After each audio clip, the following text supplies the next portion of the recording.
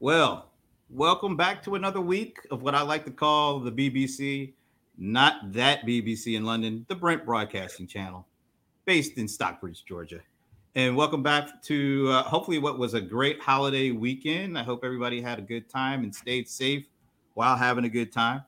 But hey, the good times kind of come to an end for at least a couple of days in terms of getting back to work. But I'm actually kind of happy we're back to work. And I'm really happy to be talking to Melissa Bradley, who is the co founder of a company called Eureka. Melissa, thank you for joining me. My pleasure to be here. Thank you for having me. So, before we talk about what you guys are doing at Eureka and really the audience that you're focused on, which is one that I'm really interested in, do you like football? Are you a football fan at all? I am a football fan. I'm a bigger basketball fan, but I pay close enough attention to football so I can stay abreast of conversations. Well, that's good to know. Now, I'm a I Rams see. fan, which most people I kind of know if see. they've been watching it. I'm breaking out the new Rams gear because, the season is about to start. Well, I think the season's about to start. So I'm just getting my mindset ready for what I hope to be a good year. We'll see. But anyway, Let's hope so. Let's hope so. I mean, at least the NBA has been able to survive, right? I that's mean, right. living in a bubble and a wubble says something. So I'm curious to see how long of it. I'd rather bet on how long of a season we have than on a particular game, but we'll see. We'll see. That's true. So, are you rooting? Since you're talking about the bubble, is there a team in the bubble that you're rooting for, or For basketball or football? yeah, for basketball? Uh, so basketball. So I'm originally from New York. So I always pull for the Liberty. I live in DC, so I'm also rooting for the Mystics. And I have become a huge fan of the Atlanta Dream and their ability to use sports and their voices to uplift some amazing causes. So I'm also cheering for them. Awesome. Well, that's cool. And I'm Yeah, right here in Atlanta, so that's right. have a little bit of partiality going on there. Well, they're making a hell of a comeback, so we'll see what happens. So let's talk a little bit about Eureka. Maybe before you even talk about Eureka, why don't you talk about your personal background and then what led to Eureka? Sure. So I'm a serial entrepreneur and investor. I've spent the good portion of my life trying to start businesses and run businesses that I have working for someone else. So I am a pretty typical entrepreneur. And during the course of time where I've probably now created about 4 or 5 businesses, I've always run into 2 big problems. One is finding people who actually believe in what I do and are willing to support me, and we can talk about what that support means. And 2, finding investors. And part of that is obviously because I'm a woman. We know the statistics are not in favor of women getting investments. And then some would say I have the double burden. I say I have the double opportunity that I'm also a woman of color. And I'm also gay, which is sometimes transparent and not transparent. So I've got a few things that do not put me in the typical category of white male, straight starting a business. And so I have found over the years that it's been really hard for people to, one, be willing to even listen to me and understand my idea, but 2, and probably more importantly, believe in me and my idea, since many of my businesses have specifically focused on people of color, which is ironic, right? Because demographically, we are about to be the majority. In many states, we are the majority of the population. We are clearly a trendsetter when it comes to culture. We clearly rule certain industries, like we just talked about sports and fashion and media, and now beginning to really emerge in finance and fintech. But they don't look like me. And so I have struggled with access to people who are willing to help me in terms of good advice. I've struggled with access to people willing to invest in me. I'm not looking for a handout. And I've struggled for people to actually even want to, in some cases, do business with me. As my first company, people have said, if I knew that you had been a person of color, I'm not sure I would have contracted with your company, which is just absolutely absurd.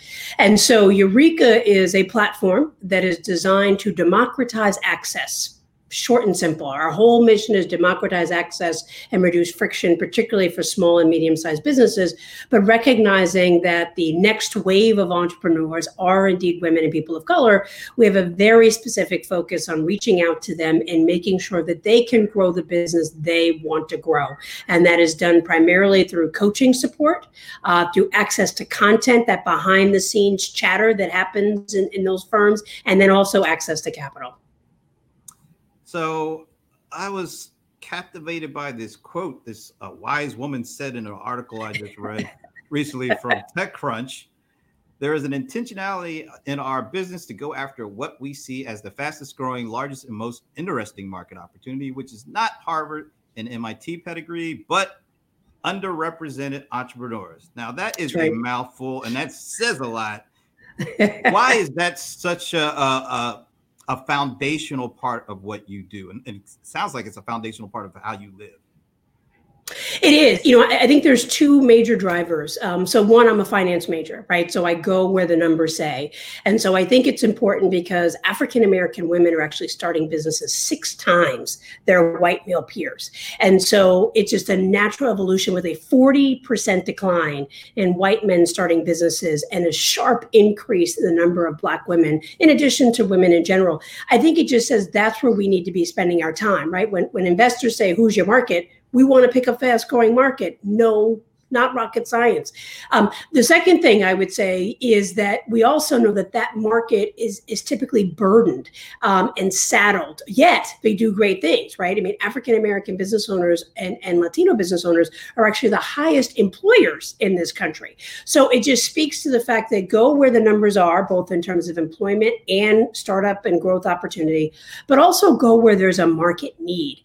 And there's some research that I did almost 2 years ago now that said that it takes a Black entrepreneur $250,000 more to start the same exact business as their white peers. So there's clearly a market opportunity and gap. And I don't know about you, I don't know the record of the Rams, but I'm going to bet on the underdogs, right? If nobody's giving me money and nobody's paying attention to me, but I am killing it when it comes to job creation, then I'm going to go with them. And so that's really what the drivers are and what the whole premise in terms of why it's important that you go after underrepresented founders. And there's also a slight nuance there, because I know in this world of high tech, there also tends to be a focus on VC-backed businesses, which tend to be tech businesses. And those are great. We love them. We are a tech business. But we should also know that there's a whole swath of businesses that are not tech businesses that are doing well and that are making millions. And only 10% of Black entrepreneurs even run tech companies. Now, we want to change that. We want more folks to feel good about that. But you got 90% that are not running tech businesses, but are running retail businesses, that are running food businesses, that are running hospitality businesses. And the world is basically saying, we don't care about you because you're not VC ready. So we just really went where we saw there was a huge opportunity and a huge need, and communities that we know that nobody else was paying attention to. And so in some cases, we're following the numbers, and in other cases, we're capitalizing on what we call first mover advantage because everybody else is ignoring these folks. So are you surprised that even with all these numbers and stats that you just spouted off, which I think are incredibly important, that things, at least it seems like they haven't moved, or they're not moving as fast as you would think based on those numbers? I moderated a panel at the kind of right before the pandemic set in. It was around diversity and inclusion. And one of the panelists, Kate Bradley Chernis, who has a company called Try Lately, she threw out a stat. I think she said that only 2% of the VC money available goes to women-owned businesses. And when you look at, like you were saying, when you even go further and look at Black women-owned businesses, I think the number goes from 2% to 0.2% or something like that. That's right. So right. Why, if we are seeing some of the numbers and some of the things that you just talked about, why is that still the case? Why is the market still a market? Why are VCs still really just completely ignoring this opportunity? So I think there's a few reasons. I think one is that the markets is the market, right? I mean, I think that people have to understand the drivers of being a finance person. So I don't want to just throw out bias and racism because that's part of it. But, the reality is investment is based on past precedent. And so unfortunately, we are perpetuating this historical underinvestment because nobody has seen a winner yet. And we're all waiting for a winner. We forget, though, you can't get a winner if you don't step outside the box. So I think one is the markets are just naturally driving repeatable, scalable behavior that one would argue is not broken. I mean, the markets appear to be working, not for everybody, but they're working. So there's really no incentive to break that trajectory. The second thing is, which I hear and I struggle with, but in some cases it could be true, is I don't know where they are. And so, yeah, not every entrepreneur is hanging out at MIT or Stanford. I'm in DC. There's tons of entrepreneurs sitting at Howard University. There's tons of entrepreneurs at HBCUs, but no one is going there to scout them. And I think part of it is they don't know. And let's be honest, there is an additional cost, emotional and financial. And we do have to understand that for better or for worse, the margins that are allowed to do any kind of innovation in finance are limited. And so people tend to be relatively risk averse. And then the final thing I would say is that I don't think media, I'm so grateful to be here and have seen your work and really appreciate you and all the folks that you talk about are starting to do these panels. I don't think people even know we exist. I think that there's a few anomalies, right, that make the success stories that, back in the day, I'm dating myself, we used to have Ebony. We had Black Enterprise, and we, you get that one. As long as you can find one a month, you're good. But with all of the social media that's happening, I think the successes that we do have get lost in the noise. And so people struggle to say, there's one, there's one, there's one. And let me be clear, pattern recognition sucks, but it is a way to at least create the proxy for people to say, I can at least think of one. And I think we've got to do something where people can at least think of one, because once you get to one, the beauty of this community of entrepreneurs and particularly entrepreneurs of color is everybody knows each other. It is a highly supportive ecosystem. So if you can find one and you call them on the phone or you text them, they're going to give you at least 10 to 20 others that are doing just as good, if not better than themselves. So I think those are just a few reasons that we're finding folks aren't really focusing and having this conversation. Can you talk a little bit about your co-founders, because they're not Black, they're not persons of color, they're white dudes, but they must have seen a shared vision that you had. Can you talk a little bit about that? No doubt. It started literally in Buffalo, New York.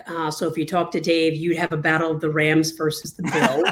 I'm going to leave it at that. But, it started with a conversation where we were both at a pitch competition in Buffalo, one of the largest pitch competitions out there, run out of the state. And 42 North is the name of the group. And we were judging. And we were kind of all sitting together because we were the celebrity judges that were going to be on stage that night after a 2-day set of interviews. And all of us just kept bantering, saying, well, that was good, or that was not good. Oh, I wish they'd done this. And I noticed at one point, it wasn't until darn near last day, he kept making all these comments. And they were good comments, but they were out of context. And I finally said to him, I said, you think if people knew, they would make those changes. Like, yeah, I don't get it. He said, but they don't know. I said, the women and entrepreneurs of color don't know. They're not sitting in Silicon Valley with you. When you make a pitch, somebody doesn't go, well, let me tell you why you got a 4 out of 5, and here's how you can course correct that. They're like, yeah, he didn't get it. Peace out. And so there was an unspoken narrative that is happening behind closed doors that most entrepreneurs don't know, but particularly entrepreneurs of color. And, you see it happen all the time. Unfortunately, when you don't get a lot of airtime and you don't get a lot of exposure, when you get that chance, you put everything into it. You are carrying the weight of every single Black and brown entrepreneur on your shoulder. And therefore, oftentimes you're not focused, or you're not thinking, what does the investor need? You're thinking, I've got a shot to open the door. And so that conversation continued throughout the rest of the weekend we were there. And he was like, well, I'm struggling with what you're saying, but I believe it. And so, how can I help? And I said, well, you know what? I'm on opposite side of the country. You're sitting in your bubble. I need my entrepreneurs to be inside your bubble, as we talk about the bubble and the wobble. And he said, come on out. And I never thought I was going to hear from the guy again. Don't you know, 3 days later, I got an email, here's some dates you think you can come. And I took him up on that. And it was just that moment of his willingness to listen to just yet another judge to say, look, you're not saying bad things, they're just out of context. And you need to understand the full story of what it took for these entrepreneurs to get here, that then evolved into a series of programs that he actually put together while he was still working in Silicon Valley, solely focused on women and entrepreneurs of color. And finally, it culminated one day in New York City at dinner where he looked at me, I looked at him, and we were like, this little ad hoc stuff seems to be working. I was like, yeah, people are responding to the group. We're solving problems. People are having a good time. They're meeting each other. We're building a community. And he's like, so what are we going to do? I'm like, I don't know what you're going to do. And he said, I'm willing to leave my job. And I was like, wow. Okay, well, I guess I'm willing to leave my job too. And it just started from there. And then he had introduced me to Rob, and Rob was like, well, I'm retired, but I'm doing this stuff anyway, piecemeal. So let's go all in. And it's been a learning experience for every single one of us. It's been a growth experience in terms of all of us being serial entrepreneurs, but really, how do you authentically run a business that is really focused on communities that most people are ignoring? That's a really great story, and it's great to find that even though there are some differences in appearance and gender and all, there's still a common cause around people. And you guys saying we need to go all in. That's great. Now, I think it was earlier this year, you guys also raised a pretty significant amount of money from a number of different venture firms. We did. Talk a little bit about that. Yeah. So, I have coming from the East Coast and not looking like my co-founders, venture is not typically my first path of thought around raising money. But when we realized after about a good 6 months of trying things and piecemealing things together, we realized this really could be a tech company.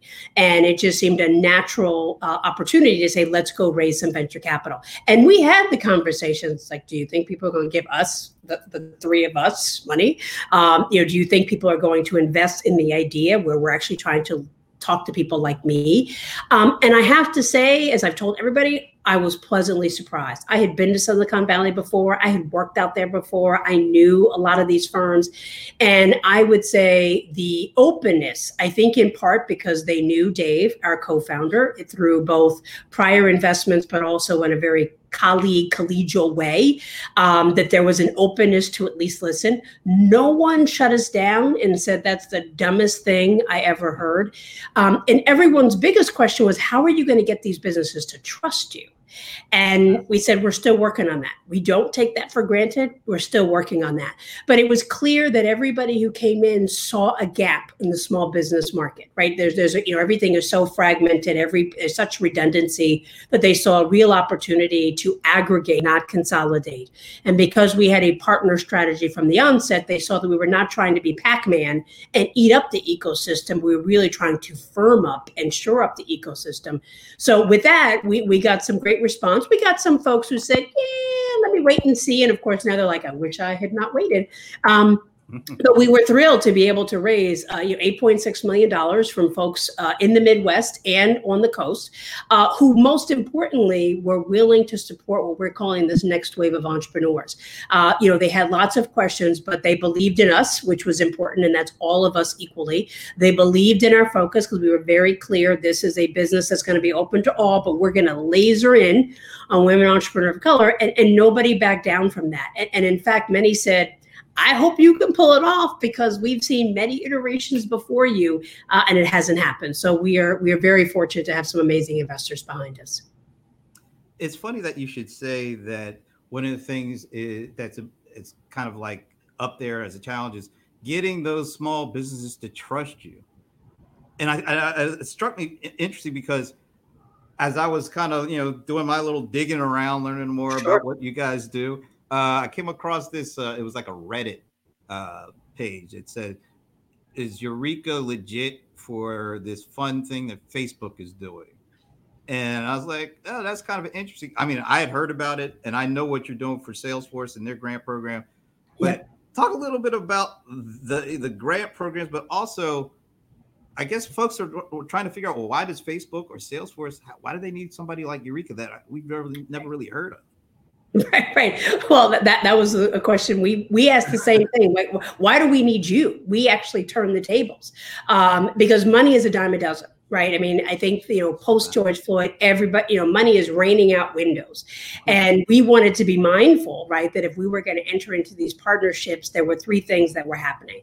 One, that it was legitimate, right, that there was a real honesty and earnestness around helping entrepreneurs of color, and not just some quick media blurb to kind of get you out of the public fray. The second thing is that they weren't just going to give money. And I know that sounds crazy because everybody says, what do I need? Money, money, money, money. But I say the same thing that entrepreneurs say to my kids. What do you need the money for?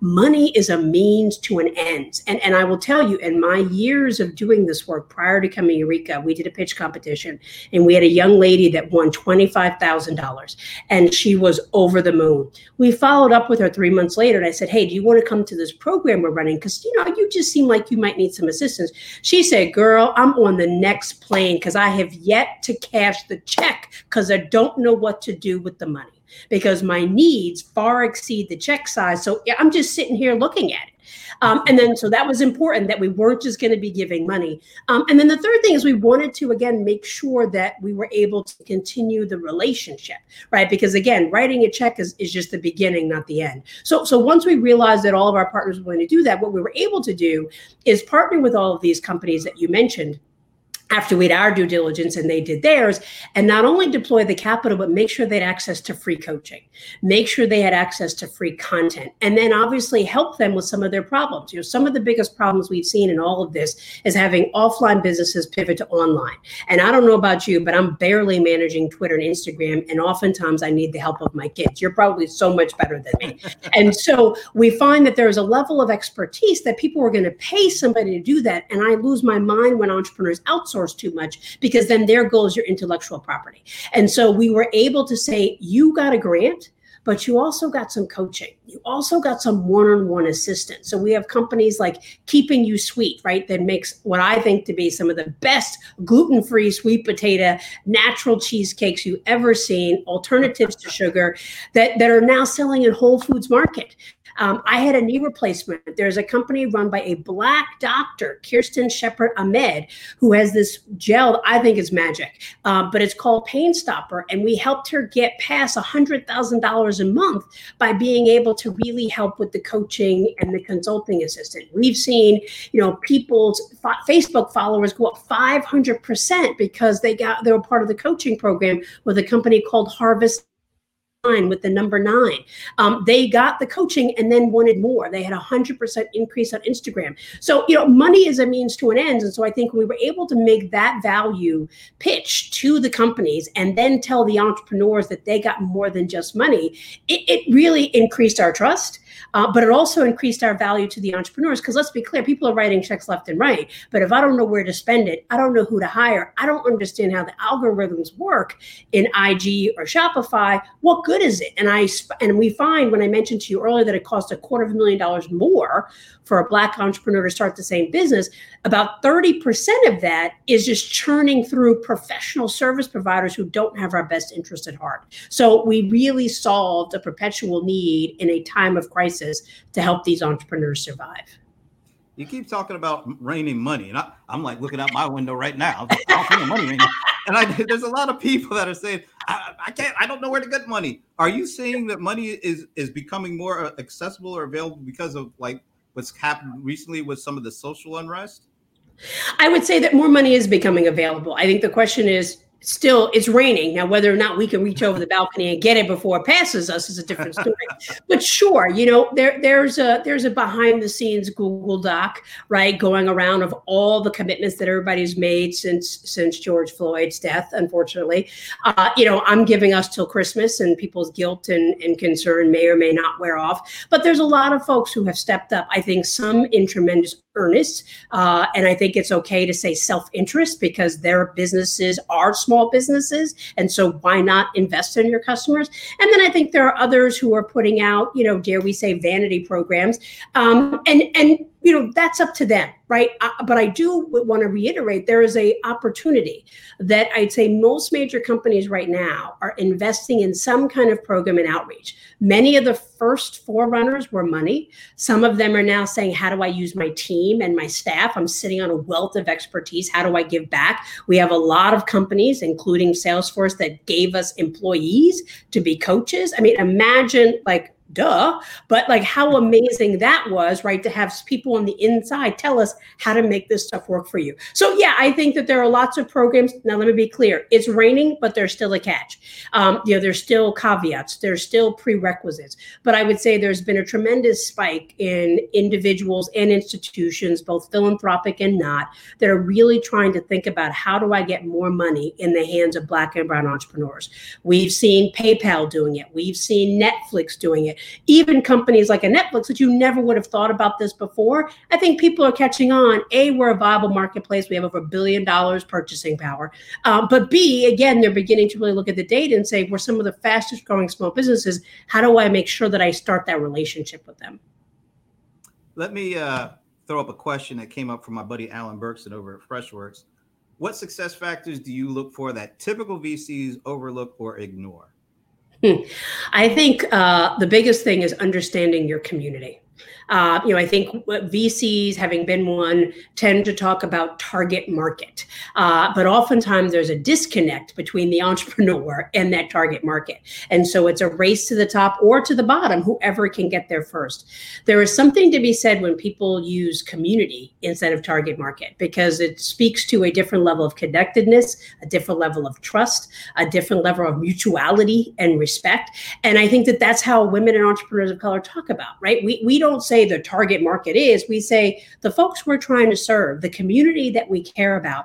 And that means a lot, right? It resonates with certain communities, but it sounds like a turnoff, and oftentimes think it comes with additional dollars in other communities. So I think that's the one thing that VCs really overlook is our connection to community, because customers are going to come and go. Community sticks with you. I would also say the other thing I think they overlook is the non-traditional experience and education that one has.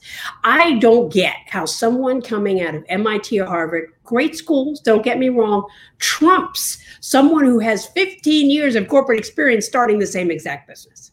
And because and they might have gone to community college. And so to me, I think we're misaligning and misranking what is important in terms of running a business. And being a professor, I'm not sure that what I learn in the classroom is ever going to be more valid than what I've actually experienced in life. So you do a lot with this community. You're constantly engaged with them. I see the pitch videos. I love those pitch videos, those content you put out there. So you're interacting all the time. What are the things that you are surprised with in response to some of the things that you're hearing and engaging with that community of folks that you're surprised about in today's economic market, with today's community, with today's everything? What's the most surprising when you talk to those folks? So, honestly, it's going to sound a little crazy, but I am every day surprised at two things. I'm surprised at how easy it is, or we make it easy because of who I work with and our community of coaches.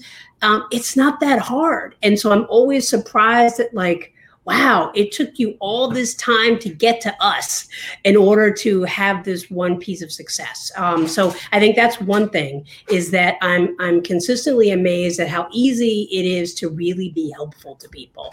And then the second thing I would say is I'm consistently amazed at the success that we've been able to have so far. When we run these various coaching campaigns and we look at what they've done, I shared some statistics with you. But we found that as we polled our overall members, they have gotten a 2x lift in revenue since being able to come to the platform, right? And 80% of them who have participated, and we have a whole section just on Grow Customers, they've gotten over a 50% lift. And so when people say, well, it's hard to help small businesses, it really isn't. You know why? Because they listen. because they're hungry for information, and because they're risk tolerant, they're willing to try. And so those are the two things that amaze me, that it's not as hard, but people make it seem like it's Sisyphus trying to help small businesses. And the second thing I would say is that the success is coming faster than expected, right? With COVID, you hear all the stories of all the businesses going under, but we have seen such tremendous success. And I think part of it is, as a platform tech business, we have been able to instill that knowledge, particularly from our co-founders and our coaches, of how to make non-tech businesses successful in the world of technology. The having people have the inside secrets of how do you get campaigns done, of how do you get lift, of how do you generate revenue, of which platform to use or not. I think that's been pretty amazing, because we're counting on a bunch of people. And let's be clear, in this day and age, trust is not the thing that pops up as a business criteria, but we have truly trusted the community to help each other.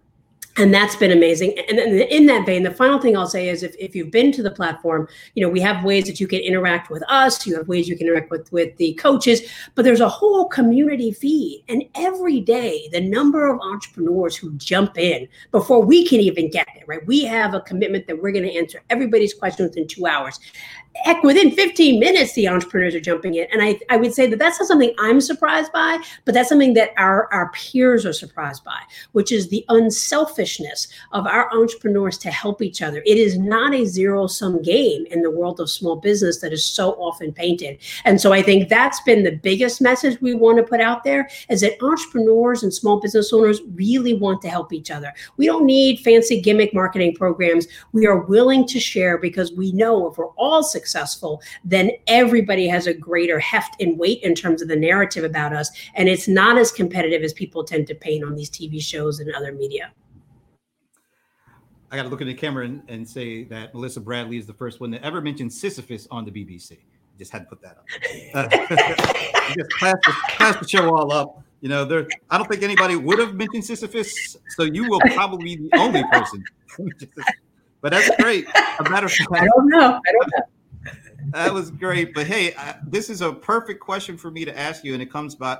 Now, I don't believe this is the Jazzy Jeff that I grew up watching on the Wheels of Steel, but hey, Jazzy Jeff Jay has a great question. He would love to get in contact with those programs that can help with funding, and he recently joined Eureka, so that's great for him to join that. But maybe you can help him find out how to get some of that money that's raining out of the skies. Not right now, because it's sunny over here in Atlanta. No, absolutely. So first of all, welcome, Jeff. Really happy to have you. If you've joined the community, hit me up directly, and we will make sure that you get a list of the programs that are out there. We have a team that is tracking all of the available programs, whether they're Eureka sponsored or not. And then depending on the type of capital you're looking for, we obviously have our Eureka Connect program, where we specifically source entrepreneurs who are looking to raise money, put them in the room with venture capitalists and other investors, and help them get capital. So just hit me up directly, and we will find the right type of capital for you. Melissa, this has been great. I really enjoy the conversation. I love hearing fire that you bring to this area, because it's very much needed. So let's say 2, 3, I'll just leave it at that. I'm not going any further than 2 or 3 years out. What do you hope to see? What do you hope to accomplish with Eureka? Where do you want to see these women and people of color businesses that have been so underrepresented in terms of opportunity? Where do you hope to be in 2 or 3 years with this? So I think the meta vision is that for me is that Eureka is a verb, kind of like Uber and Lyft. And not just because people are on the platform, but because folks are really willing to take the time to invest in small businesses. We live in a society where, every day the market is dominated by the S&P 500 and the top 10 or 20 tech companies. But the reality is America is driven economically by small businesses. So that's goal number one. I think goal number two is that we have tons of people on the platform, and not again because that's what we want from a business perspective, but it just speaks to the fact that we have been able to pull people out of the closets and out of the boardrooms and out of the back rooms and into a space where they feel safe saying they are small business owners and they take pride in that. And most importantly, they know they're going to get the support they need. And then obviously, in this vein of capital, we would love to have been able to deploy even more money than we've been able to deploy now. We've done upwards of 15 million, but we'd love to get to, $1 billion if I want to be really ambitious, because we know the businesses are there, right? That's not a vanity goal, right? But to know that the majority of businesses are people of color, they are underfunded, many of them are sole proprietors. If we could get them $1 billion over the next 3 years, starting with this year, so let's just take us out to 2023, 2024, the amount of wealth we would have created in the country for everyone, right? There's a study that was done by AEU as part of their Tapestry report, and I hope I get it right, but the underinvestment in Black businesses has actually left about 1 million jobs on the table that have not been created. And I believe it's at least $1 billion, maybe just a little bit under, of economic wealth not being created.